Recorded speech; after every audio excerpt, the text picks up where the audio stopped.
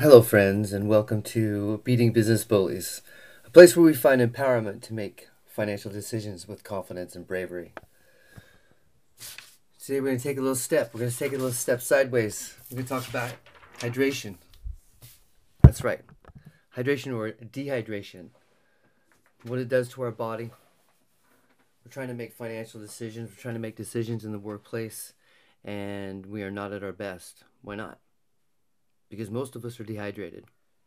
We don't take the time to consume enough water to get through the day without getting a headache, without being depressed, without having weakness, sleepiness. All these are dehydration. And if we just looked at how much water you need to intake in one day, in one sitting, fill 2 gallons of water up, take what it looks like. It's a lot. Even 80 ounces, which is the minimum. 80 ounces of water per day. So why do we talk about it? We talk about it because we want to be at our best. If we're dehydrated, there's the likelihood that we'll get a headache, likelihood that we'll have depression in our lives, because we're not at our best. 75% of our body is made up of water. That means that we are consuming water all day long. Also, I was thinking about this as I was taking my dog out for a walk. Dogs have the same issue.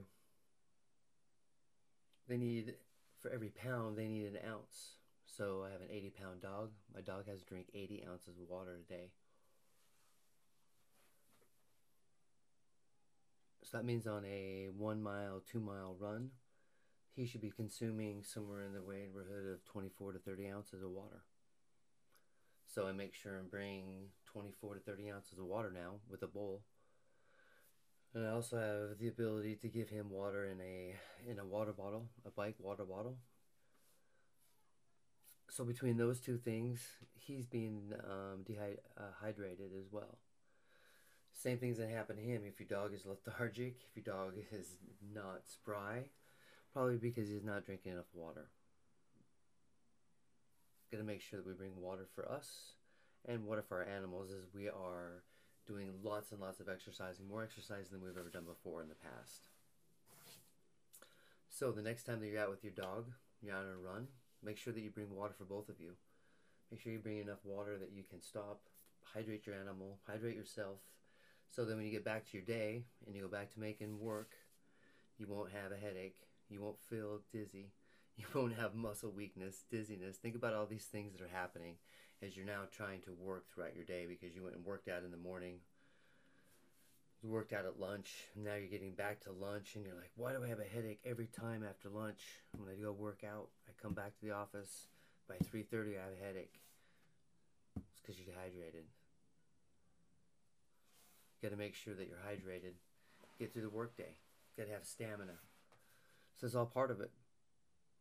So, also, our body, one of the cool facts, our body gives off one pain, whether it be for water or for food.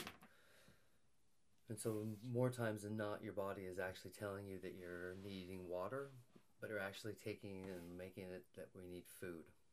So, every time you get a hunger pain, that pain is actually could be you need water pain.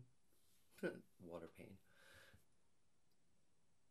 And so drink a ton of water. Drink 8 ounces of water and then feel if you have hunger pain still, because it's the same pain.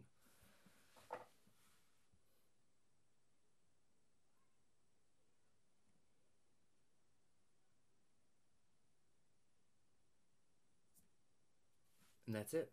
That's all I got to say about it. Um, Hopefully, next time you go out, you'll have enough water for yourself. You'll start drinking more water at work, and maybe you'll see that you'll have stamina to get through the day a lot happier, a lot healthier, and more consistent. Thank you for listening, and have a great afternoon.